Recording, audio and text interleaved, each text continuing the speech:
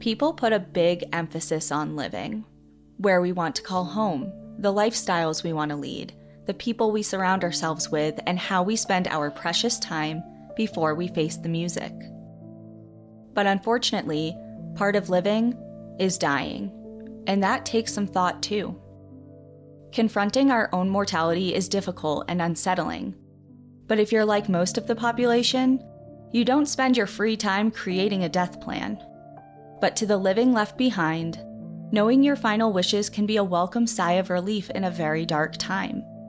Communicating and documenting how you wish to be honored at the end of your life and providing information to your loved ones as to how to take care of your final affairs isn't exactly the most glamorous, but it can save a lot of potential confusion, heartache, uncertainty, and arguments.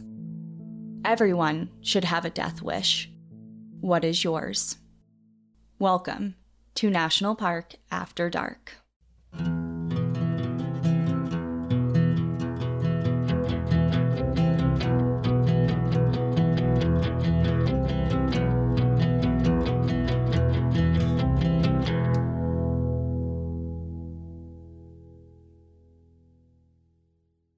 Ooh, starting us off on a really somber note. Thought-provoking.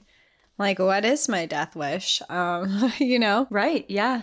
Having a death plan is something that's like really overlooked sometimes, I think, especially for people our age, in their 20s and 30s. It's kind of like that's a thought for another time, like many years from now, but you never know. And this story has a lot to do with kind of like figuring out what someone's final wish would have been. When you don't know. When you don't know for sure. And when different people have different ideas of what that person would have wanted. Welcome back, everyone, to National Park After Dark. Happy holidays. I know we're getting into the thick of December. It's a really exciting time. And this episode is really special because it might sound a little familiar to some people, like a very small amount of people.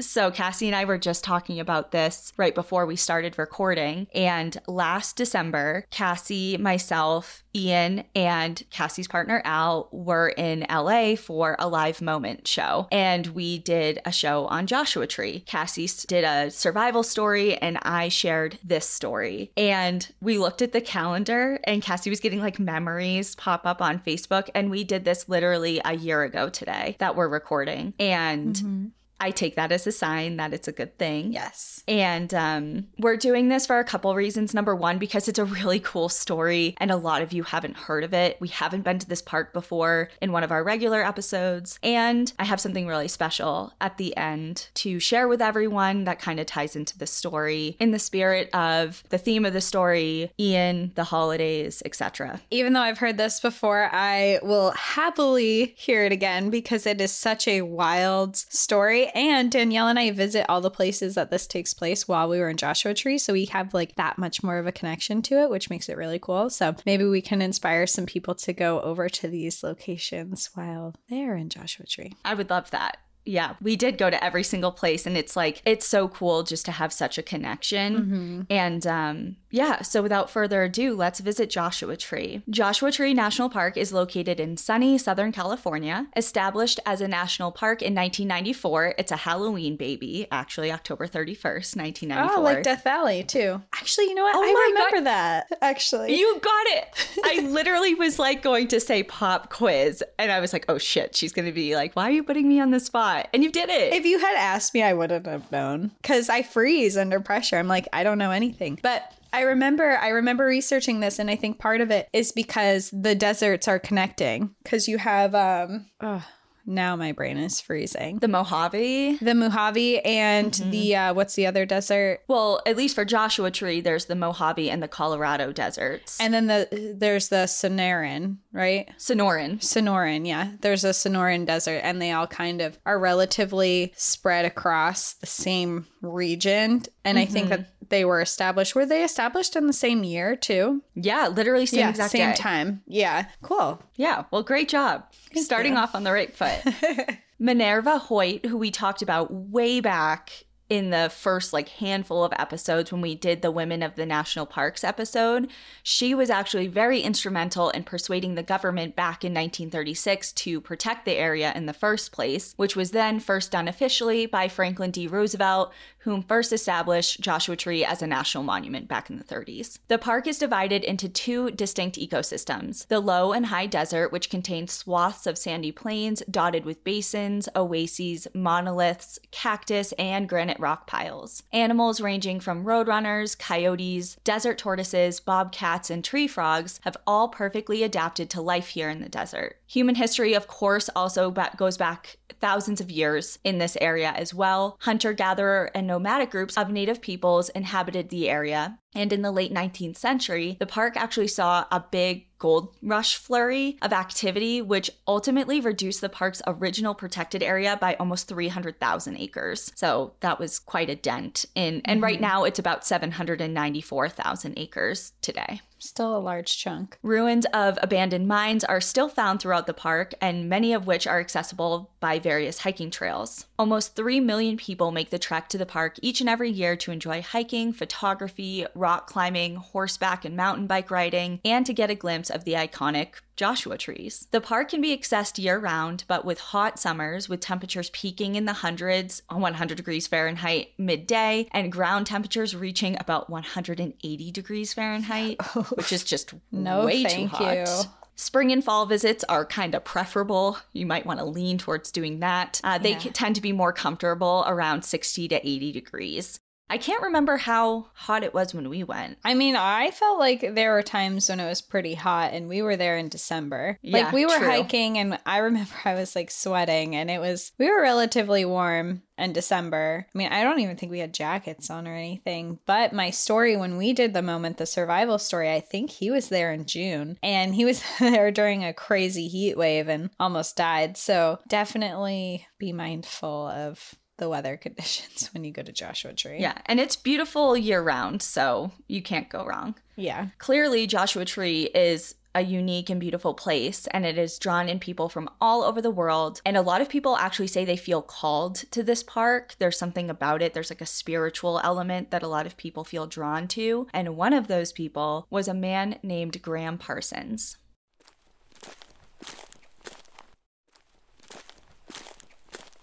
Graham Parsons was born Ingram Cecil Connor III on November 5th of 1946 in Winter Haven, Florida. From the day Graham was born, he never had to worry about money, as he had the stroke of luck of being born into old money. Oh, that's the life. That's the life for Cassie. I was born to be born into that, but I was not.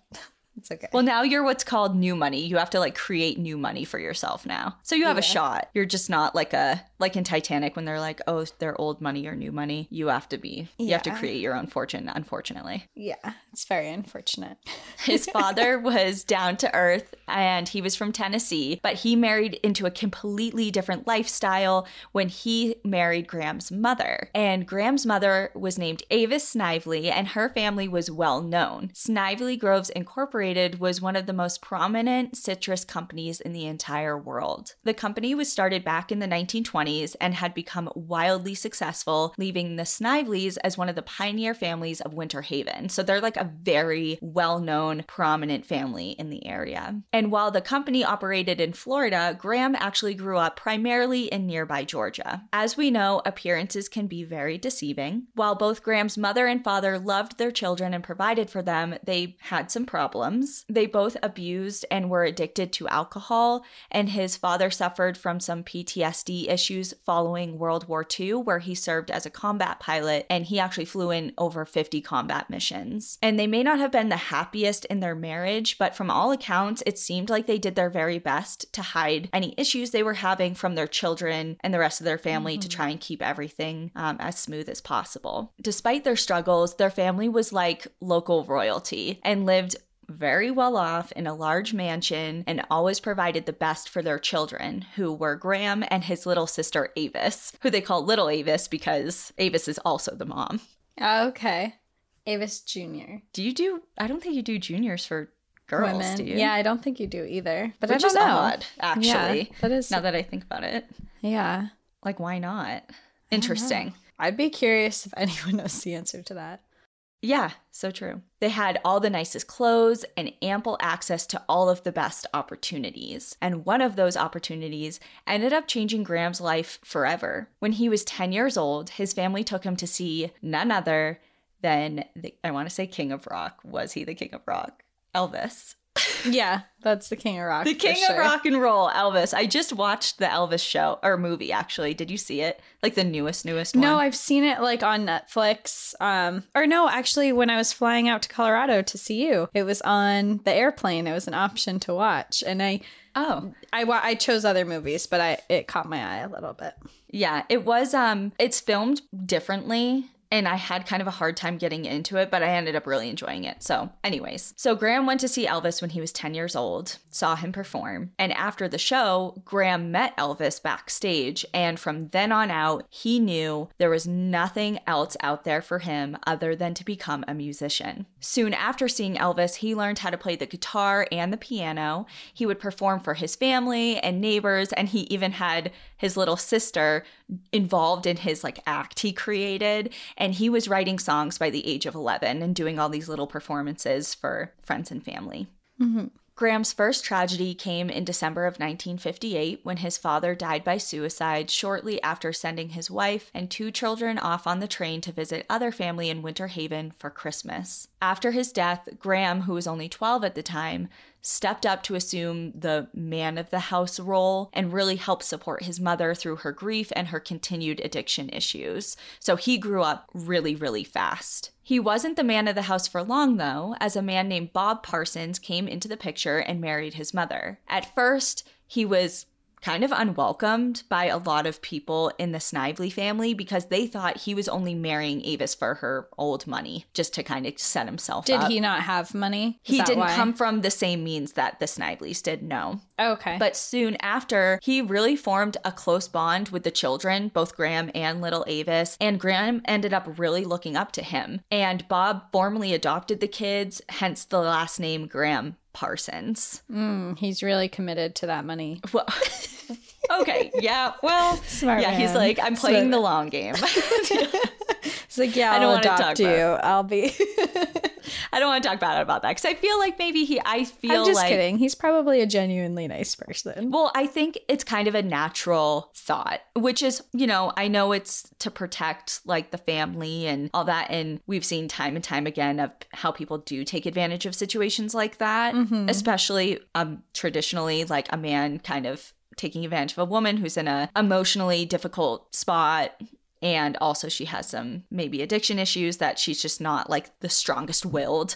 And he's like, here, I'll come and take care of you and take all your money and marry you. But from all accounts, it seemed like Bob was the real deal. He really cared about Avis and Graham and his sister. So moving forward, Graham attended fancy prep schools and his classmates remember him as exuding confidence, being really kind-mannered and somewhat reserved. He played in bands he formed with some of his fellow classmates and they performed locally. And this one got me. So when he was 16 years old, his family even bought him his own small nightclub so that him and his band could perform music in. Right. His own nightclub. Like a normal thing would be like, his family even bought him his own guitar. And it's like, his family even bought him his own entire nightclub. Right. Yeah, really, as one does, As parents should do. While Graham was a senior in high school, his mother was admitted to the hospital, and here comes his next tragedy. She passed away shortly after on the day of his high school graduation. Oh. Accounts vary between whether she passed away from alcohol poisoning or cirrhosis of the liver, but either way, her cause of death was traced back and attributed to alcohol abuse. With his family life in shambles at this point, Graham relied heavily on music, which was always a constant throughout his life. Graham had gravitated towards rock and roll his whole life after meeting Elvis, but that all changed when he decided to go to Harvard Law. That's a switch up. Yeah, it's like interesting. Very different. Very different. And he didn't study law at Harvard. He attended the university in 1965 as a theology major, which is very interesting, but he didn't last. What is theology? That's a great question. I want to say it right. Google says A study of nature of God and religious beliefs. Yeah, that sounds right. Like different outlooks on the world and different takes that people have in different cultures. Yeah, it says theology is the study of God, God's character, God's actions in relation to the cosmos, and especially God's relationship to humanity, the character and history of humankind, and its responsive relationship to God within the paranorma of the world and history, space, and time. How do you So he study went to that? Harvard. He went to Harvard to study religion. Essentially. Okay. Yeah. Interesting. Very But- different from the rock and roll Elvis. Yeah, I guess. But it didn't last long either way. So Okay. he was never, it wasn't super serious for him because he only lasted a couple months. Like he didn't even last a whole semester. He's like, bring me back to the cocaine and the guitars. Okay, he wasn't doing cocaine yet. Oh, Cassie. sorry. I just like rock stars, you know. Yeah. They Well, have and their you fun. also have a little Prior preview. knowledge. Yes. Well, he threw out his Bible and exchanged it for a 8-ball of cocaine. That's right. So he didn't take school seriously and he barely attended classes. He dropped out, so academically, he may not have gained much from that experience, but Harvard gave him something different. It gave him a new perspective on music. Because up until this point, like I said, Elvis and the rock and roll genre was the primary influence on his musical life. But while he was in Harvard, he met friends that introduced him to country, and that changed everything for Graham. He and his Harvard friends formed the International Submarine Band. They ended up moving to New York City and then over to California. While in California, Graham was busy recording with the band and busy falling in love. He met a woman named Nancy, and together they had a daughter named Polly. The band played a cross between rock and country twang, which only produced one album and a couple of singles before they dissolved the band. But you can look them up on Spotify, so they're there still. Soon after, his relationship with Nancy also fell apart, and they discontinued their relationship. But Graham was far from being done with music. Even though this International Submarine Band didn't go anywhere, that didn't mean he was throwing in the towel. Okay. He had actually met a member of the rock band The Byrds and joined them. He spent a few months with them, even performing at places like the Grand Ole Opry before they headed to England to perform. Wow. So he Grand Ole hooked it up. Opry is like the country spot if you're doing country music. Mm-hmm. It's an honor to play there. So when they're in England performing, him and the Byrds, he was introduced to Mick Jagger and Keith Richards of the Rolling Stones, and they started becoming really close friends. Fun fact, I've seen the Rolling Stones in concert. You did? When? Yeah, What year? it wasn't too long ago. I want to say like 2018 or 2019. They were playing at Gillette. And I was very impressed by Mick Jagger and everyone up on stage. I mean, the Rolling Stones, they're older men now. I mean, they're pretty old and they rock out. They have way more energy than me. And they're I kind of recall you dancing saying and- this to me, actually. Yeah, I think we worked together at the vet place when I went, and they were just so lively, and it was such a good show. And I didn't know what to expect because obviously they're legends, they're the Rolling Stones, but they're also older now. So I didn't know what to expect, and I was pleasantly surprised. And I'm like, dang, these guys are way more energetic than me, and a lot of them are known to be they're all sober now too, so it's not like they're doing a bunch of drugs on stage or anything. They're just actually that passionate and talented and excited to be there. So it was a really cool show. They've turned a new leaf. They have. Well, I know I just told you this, like when we recorded our bonus for Patreon, but a couple days ago on December 7th, Ian's sister and I went to a Rolling Stones tribute out in Denver, and it was really cool because it was in, believe it or not, this old church. So it's like a 110-year-old church that's been renovated, and it's called the International Church of Cannabis. And it's all renovated on the inside to look really trippy. And the Rolling Stones tribute was at night, and they shut all the lights off in the church and had like 400 candles up. And there was no singers, there was no like rock and roll. It was all a string quartet doing wow. Rolling Stones songs. Yeah. That's really cool. It was awesome. So anyway, that's my little Rolling Stones anecdote there.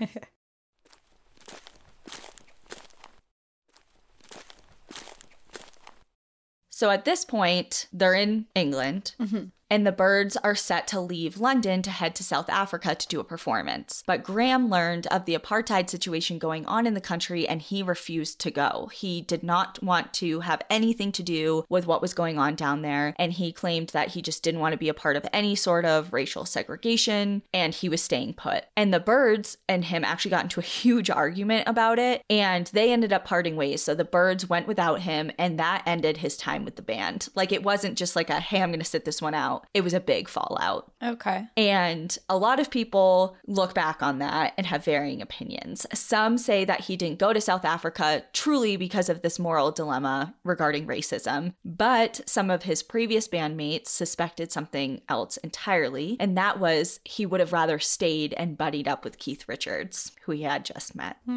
Fair. I mean, kind of a solid business move there. And their friendship took off. They spent a ton of time together discussing music, different musical influences, and did some songwriting together. Graham wasn't about to hop aboard the Stones anytime soon, though. Like, they were already a very solid band. They didn't have an open spot for Graham. So he set off to find another musical home. And a few months later, after the South Africa incident, Graham made up with one of the band members from the Byrds, and his name was Chris Hillman. And Chris, at that point, had also left the Byrds. And so now Graham and Chris are kind of just floating around without a band of their own. So they linked up together and they formed the band called the Flying Burrito Brothers. And it sounds ridiculous, but I swear to God, like, I have a whole album on here of all my favorite songs from their albums. Like, on Spotify, I have like a playlist. They're very interesting. They're a very interesting I mean, band. I love the name.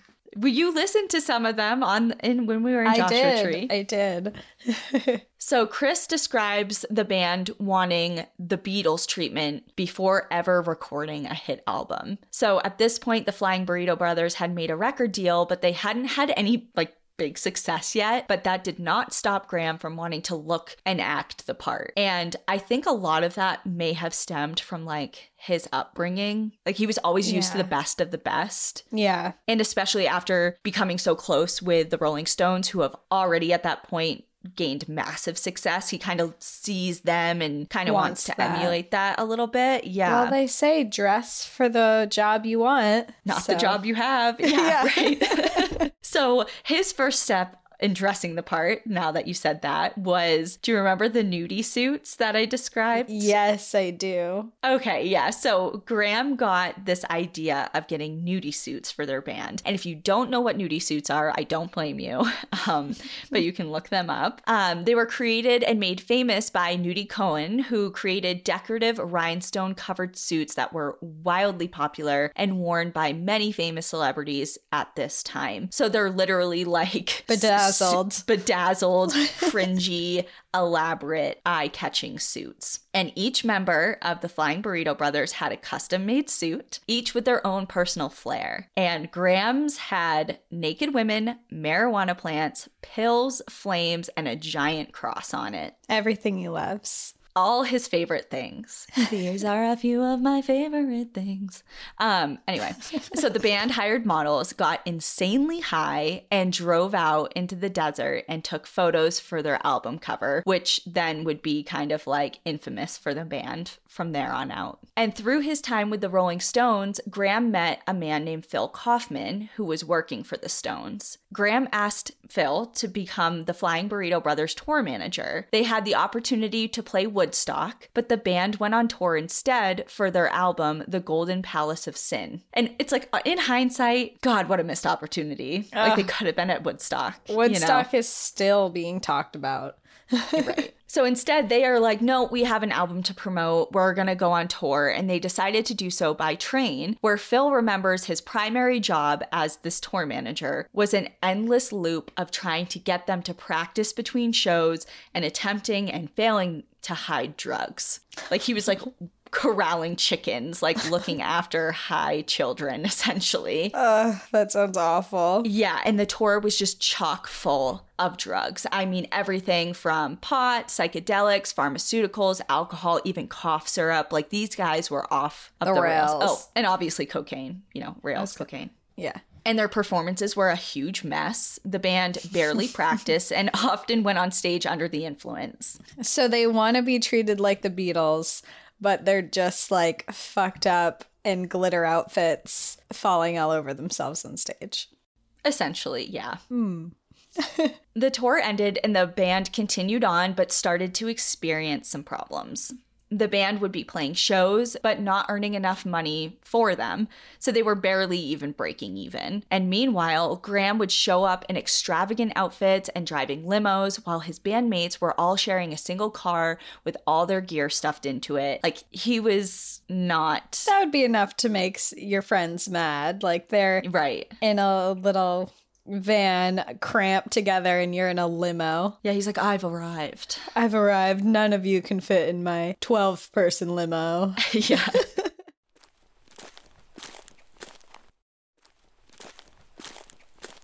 So accounts vary on exactly how much, but we do know that Graham received trust fund money, anywhere from $20,000 to $50,000 a year, which equates to roughly $150,000 to $376,000 today. So he didn't need to do this for the money. This was his passion project that he was lucky enough to pursue as a job, whereas his bandmates were like, this was their income. You know, they were struggling artists. They were relying on this. And people around Graham began to notice he was starting to give off the vibe of wanting fame and rock and roll lifestyle without really putting the work into earning it. Again, Graham gravitated towards his friend Keith Richards. The Stones gave the Burritos permission to cover their song Wild Horses and had them open up for one of their shows, Altamont, which was a free concert put on by the Stones, which was supposed to be, it was like kind of dubbed the Woodstock of the West. But it wasn't all peace and love, and it quickly turned violent. With over 300,000 people in attendance, things got really rough, and actually numerous people died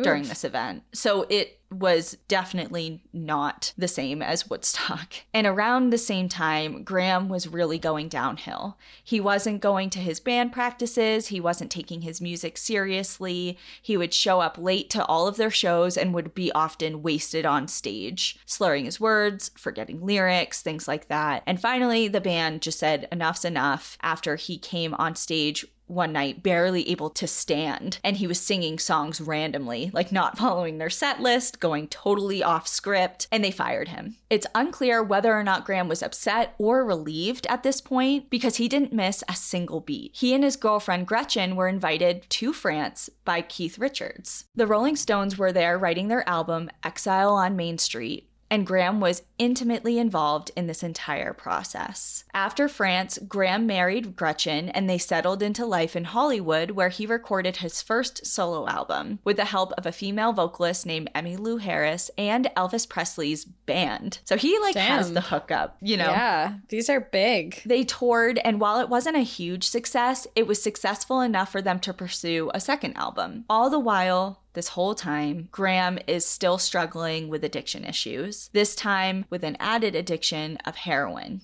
Oof. Which is obviously very serious. And he was trying to sober up and would go through periods of sobriety, would relapse, etc. The cycle was perpetuated a lot, and he really was trying though to get sober, especially for their second album that they were approved for and were going to release. Graham eventually moved into Phil, who is the tour manager's house, after his own home with Gretchen burned down. And at this point, his relationship was really troubled, and Gretchen was not too thrilled about Graham's decision to move into Phil's home. She said it wasn't a good move for his sobriety, and she worried for him in that environment, which is fair. Again, his personal life was in shambles, but his professional life was actually on an upswing. His second album was doing really well, and he decided to gather up some of his friends and head to his favorite place on earth, Joshua Tree National Monument, to celebrate. Because at this point, it's still a monument. There it is. Now we're going to the national park. For Graham, a Joshua Tree was a place he enjoyed for its solitude. It served as a spiritual place as well as a place of refuge where he frequented in the past in times that he just wanted to be alone and to kind of get an escape. He'd take psychedelics and watch the night sky in search of UFOs.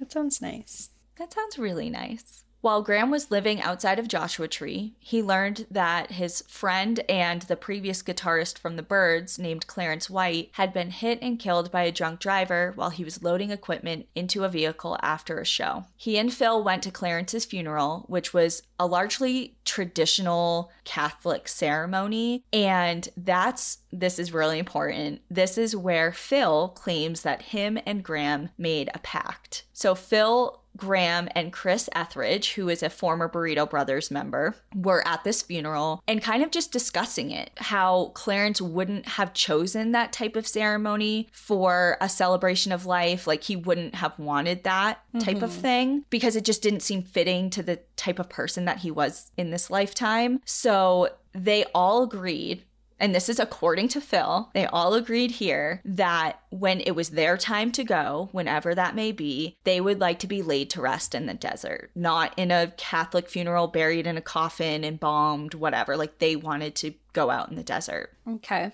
After the funeral, Gretchen said that the two were trying to mend their relationship and that Graham was spending a lot of time in Joshua Tree to quote unquote dry out. So sober up, stay sober. She said that they were looking forward to the future and the future of their relationship and how much potential it had if he just laid off of the drugs and alcohol. He was making a lot of progress and had calmed down significantly compared to his prior days. He was for the most part sober, laying off of the hard drugs, and only casually drinking, but addiction, as we well know, is never an easy road. On September 18th, 1973, Graham was driving through the monument with three friends: Margaret Fisher, who was his old high school girlfriend, Michael Martin, his friend and assistant, and Dale McElroy, Michael's girlfriend, when his dry spell came to an abrupt end. They were hitting every bar they found up and down right outside of Joshua Tree, and they were buying drugs from anyone that they could find. They stumbled upon the Joshua Tree Inn and pulled over to reserve some rooms. Michael left to hunt down more pot while the others continued to party, but Graham took it just a little too far. After a long day of heavy drinking, followed by a nightcap of 6 double tequilas and shooting up morphine, he was in some big trouble, and all of his friends knew it. Graham became unconscious in room number 1, and in an effort to rouse him, Margaret gave him an ice cube suppository. So put an ice cube up his butt. Yes, just to like shock him awake. I mean, that would wake me up for sure. And it worked. It did. It worked. And he was shocked awake, back out of his state. And he even made a joke about his pants being down because Margaret obviously had to pull his pants down to do that. And he got up and stumbled down the hall to room number 8. At this point, Margaret left the room to grab a coffee in hopes that the caffeine would continue to snap him out of it and kind of keep him awake. And she left Dale in charge of watching over Graham. Graham took a cold shower and laid down in the bed. Dale sat down in the chair next to him as he slept and soon noticed the rhythmic pattern of his breathing, up and down, was becoming irregular and very labored. Dale alerted Margaret and they began chest compressions and mouth-to-mouth while waiting for an ambulance. Graham was taken to the High Desert Memorial Hospital where attempts to revive him continued, including shots of adrenaline straight to his heart, but all with no success. Graham was pronounced dead on arrival at 12:15 a.m. on September 19th, 1973.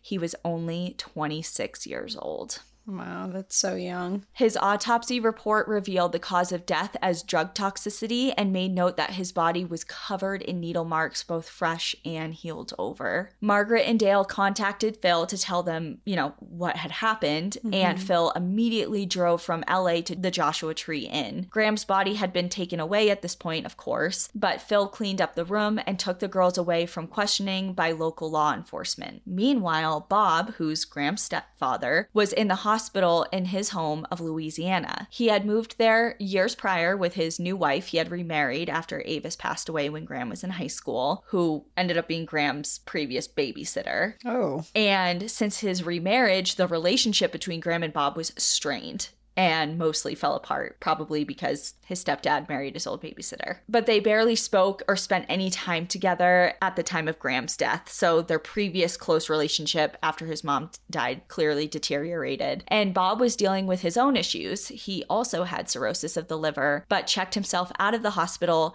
to go retrieve Graham's body and to bring it back to Louisiana for burial. So depending on who you ask, this move was out of love. Some, including members of Graham's own family, say that this was out of desire of wanting to bring his stepson home to be near family for his eternal rest. But others claim that Bob was up to something else entirely. According to Louisiana state law at the time, if Bob could prove that Graham was a Louisiana state resident, Graham's estate would go to his next male kin, which was Bob. And burying Graham in Louisiana alone wasn't enough to establish a residency, but it definitely would have helped the case. So it could be a money grab. Right. Meanwhile, as this is all happening, Phil was totally kicking himself. He should have been there for Graham. He should have been monitoring Graham, making sure he didn't relapse. He was really raking himself over the coals. Mm-hmm. He wasn't there for his friend in his final days of life, but he thought, I can do something for my friend. I can fulfill his death wish. Uh-oh is right. On September 20th, Phil and Michael Martin got rip-roaring drunk, posed as funeral workers, got their hands on a hearse, which happened to be Dale's hearse because Dale, the legend she is, had a random-ass hearse that she used as a camping vehicle. A renovated hearse. I'm like, you're my hero. Like, honestly. I mean, it is literally made to have someone laying down. So if you need a place to sleep, a hearse actually makes a lot of sense if you think about it. There's storage. Mm-hmm. You can lay down comfortably. For any height. I mean, they're made for people of any size. So tall, short, whatever. Just think about it, is all we're saying. Yeah. Lots of windows. Yeah. Natural light coming in. Yeah. It's great. You can take the tint off. Curtains built in. Yeah. God, it's such a good idea. I know. Dale really was before her time. Yeah. Anyways, so these guys pose as funeral workers. They borrow this hearse and they head to LAX. And that's because that's where Graham's body was being held and readied for transport to New Orleans. They told the staff of LAX that Graham's family had actually just changed their minds last minute and wanted Graham to fly out of a private jet out of an entirely different airport, and they had hired them to make this transition. Mm-hmm. So they totally And they're made drunk this up. saying this. And they're drunk. Yeah. A police officer showed up, but the men, posed as funeral workers, were dressed in head-to-toe denim and cowboy boots, reeking of booze, somehow, some way, convinced the police officers not only to let them take Graham's body, but to actually help them load Graham's body and coffin into their hearse from the airplane hangar. What in the world? Like, not only are you gonna let us do this, you're gonna help us do this. And the cop, like, opens the back of the hearse and there's, like, tie-dye and weed and yeah, right. Yeah, there's actually like okay. beads on the curtains. It's like, yeah, this is fine. This is the hearse. They're probably like, all right. I mean, I guess we won't question it. We're already here, so take them away. The guys take off for Joshua Tree National Monument. So they're driving this hearse with Graham's body in the back, and along the way, they're stopping at bars, continuing their drinking. They stopped at a gas station and filled up a 5-gallon can of gasoline for what they were about to do next. They drove the winding road through the monument until they pulled up to Cap Rock, a large and prominent rock formation directly off the roadside. They pulled over around 1 a.m, took the coffin out of the back of the hearse, and flipped open the lid. There they found Graham, naked and with the telltale Y incision that can be seen after an autopsy. They placed a beer can in with him, said their final words, emptied the gasoline can over his body, lit a match, and flicked it into the coffin. Graham may have wanted to be cremated and his ashes to be spread in Joshua Tree National Park, but the way this went down was not exactly that. An actual cremation takes extreme heat. We're talking over 1,000 degrees Fahrenheit for a prolonged period of time, as in hours of that. Mm-hmm. And what Phil and Michael did was not that. The coffin burst into a fireball, but not one that produced nearly enough heat to do the job of even a partial cremation. God. In the middle of the park, too. In the middle of Joshua Tree, in the middle of the night, hammered. It's like, what is, I mean, to be fair, I know this wasn't Graham's wishes, but part of me has to think he would think this was a little funny. Right. Exactly. Well, and that's the whole thing. They're like, yeah, this may not be a formal cremation with like a beautiful cremains send off in the park, but he sure as shit didn't want to be buried in Louisiana by his estranged stepfather, somewhere he'd never spent time, didn't have any spiritual or emotional connection to. Like, that's what I'm talking about. Like, yeah, they're like, well, he wanted this, and Bob was like, well, his family would want him here, and he would want to be with his family. You know, it's just, yeah. This is I what mean, I'm what about. they're doing is pretty dramatic, I think, but it's, I have to think like the rock and roll lifestyle. If he was, I feel like Graham would be like, this is absolutely insane, and I'm here for it. This is a rock and roll send off, if I've ever heard it, for sure. Yeah. So not only is this just a half-assed drunken situation, the guys start to panic because they saw headlights coming in the distance. Because again, this is in the middle of the night, and they freaked out and they bailed. And they left the charred remains of Graham and what was left of his casket on the side of the road, just pieced out. Oh, God. And it was eventually found by other visitors to Joshua Tree and reported to police. How traumatizing. Oh my God, imagine. So Graham's body, or the 35 pounds of what was left of it, was badly burnt. His body was charred and largely unrecognizable. He had to undergo a second autopsy performed by the same coroner who did the first, and he was primarily identified by a ring given to him by Gretchen that he was still wearing. Phil was a loudmouth, and everyone knew that he was involved. And he was arrested on September 26th, so very shortly after this happened, not even a week after this happened. And the very next day, Michael turned himself in for his role in Graham's body theft. Mm-hmm. The two were charged with the theft of a casket and were each fined $750. That's the punishment for... It has to be At different that time. nowadays. I can't imagine. You can't do that. No. Well, I was surprised there wasn't a desecration of a body. That's what I was charge in going to there. say, because that is definitely something that you would get today, but... Yeah, so I'm not exactly sure the legality aspect of that, but that's what they ended up getting charged with. Right. What remained of Graham's body was given to his family, and he was interred in the Garden of Memory Cemetery in Louisiana. Bob never did get any money from Graham's estate, and it was split between his sisters, wife Gretchen, and daughter Polly. Since his death, books, documentaries, and movies have been made about Graham's life and death. Grand Theft Parsons came out in 2003 as a comedic take on his story, and it stars Johnny Knoxville and Christina Applegate.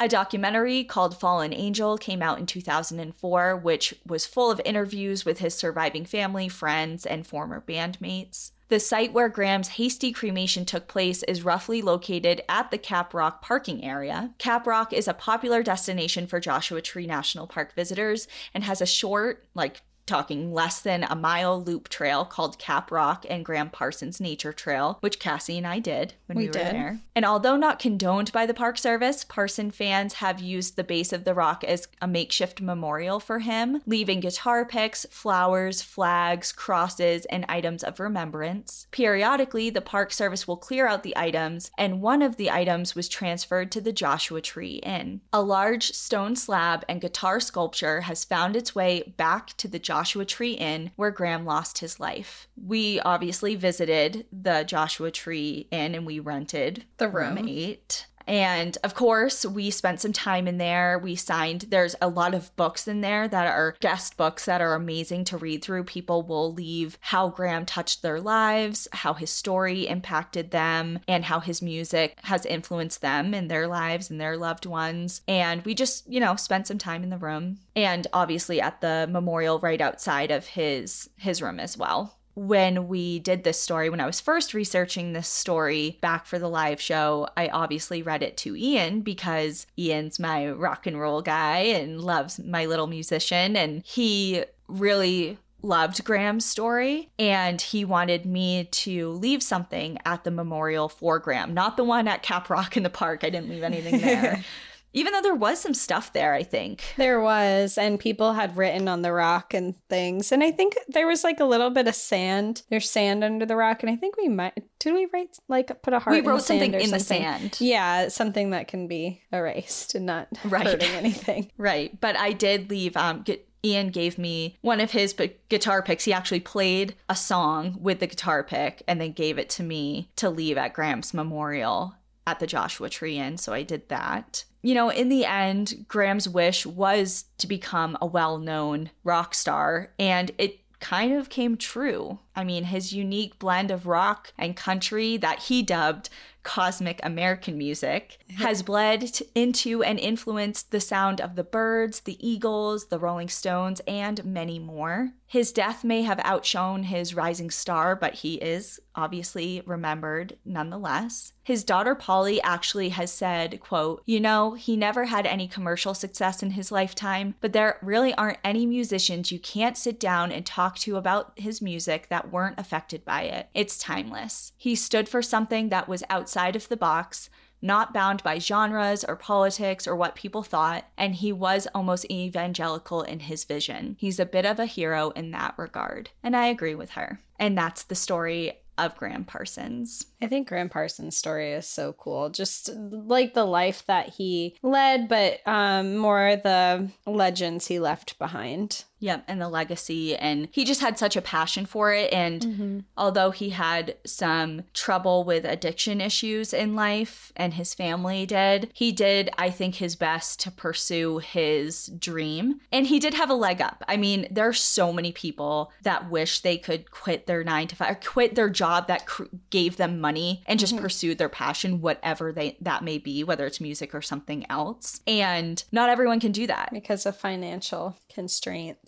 Yeah, and limitations. And Graham did not have that. So he was very lucky in that regard. And that's kind of where I want to segue into what I was alluding to in the beginning of the episode. So I'm going to share a little bit about Ian and try not to cry. But when Ian and I first moved to Washington, we obviously didn't know anyone. And Ian was such a social butterfly and like wanted to just be involved in anything he could be involved in, which was hard because he worked remote. We didn't know anyone. I was still working at the vet hospital at the time, so I wasn't there like a lot. And yeah, he tried his best to make himself known in the community. Let's just say that. And he joined, like, you know how every community for the most part has like a local Facebook page, like a community page of some sort. Yeah. So he joined one. This is all like, he tells me this after the fact, by the way. He did this all on his own, didn't tell anyone until after. So he joined this local community Facebook page. And right around Christmas, so like 2 weeks before Christmas, he posted something in the community page saying, and this is at the height of COVID also. So a lot of people are out of work, have a lot of financial hardships, etc. And he posted a really beautiful message on the community page saying, you know, introducing himself, basically saying he's new to the area and that he had the good fortune of not being financially affected by COVID and he still had his job and he was being gifted a new guitar to add into his collection of very many of them. And he was deciding that he wanted to gift one of his older guitars to someone in need. And he did so by just saying, you know, just shoot me a quick message and I'll try and pick someone who really needs it. And he had a lot of responses. And I remember him saying, this is when he brought it up to me because he's like, okay, I'm having a really hard time because so many people are sending me really beautiful messages and I only have one instrument to give away. Yeah, it's hard to pick. Right. So he ended up settling on a mother who has had a young child with autism. And she said, you know, he has a really difficult time in a lot of areas of life, but he lights up and comes alive with music. And he's been wanting to learn the guitar. So he drove out, met this woman, and gifted this young man one of his guitars for Christmas. And I just thought that was the most beautiful thing. God, that is like the nicest thing I've ever heard. Yeah. And he didn't tell anyone. Like, I remember telling his family that story at his memorial service, and they were all just like, what? Like, he never told us that. Like, he was just he just did it because he didn't need recognition. Right. It was just the right thing to do. And he wanted to do that. And his passion in life, as was Graham's, was music.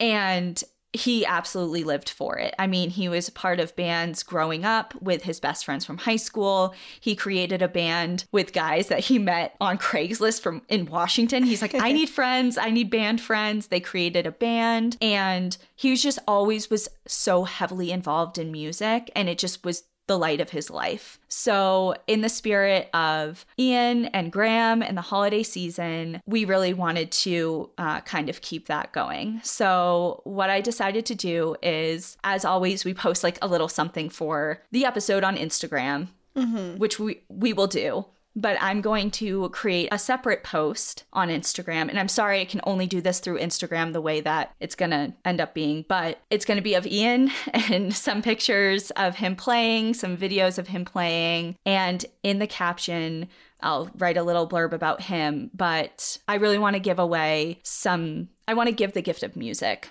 like Ian did, in honor of him. So what I'm going to do is, on behalf of myself, Cassie and the podcast, his mother and sister, and his best friends from high school who created his first band that he played with, we're going to give away 4 $200 gift certificates to Guitar Center. And to enter, if you need them, you're in need, you know someone who could benefit from this, someone who really loves music, maybe doesn't have the means to get involved right now, you can enter by commenting on the post, and it'll be live for a week. I'll do a random generator. I'm not picking stories. I don't have that wherewithal like Ian did, but it'll be live on Monday, and I will close it out on Christmas Eve.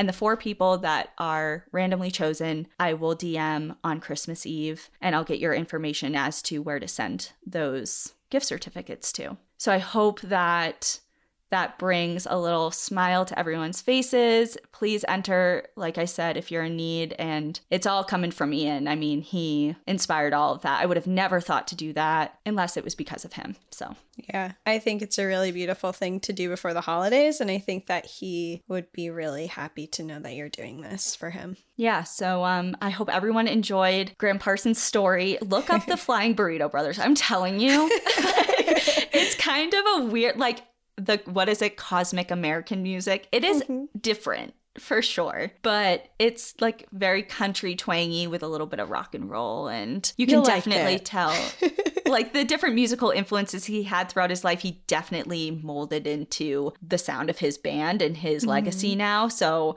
if you're ever in the mood for a little bit of Graham, you can look him up on YouTube or listen to his music online. And yeah, we hope you have a wonderful Christmas, right? Because the next episode isn't going to be till after the holidays. Yeah, I think. No, we have one that'll come out the day after Christmas. So, oh, okay, cool. Enjoy your holidays, everybody. We'll certainly be in contact via social media before then. But I guess in the meantime, enjoy the view. But watch your back. Bye, everyone. Bye.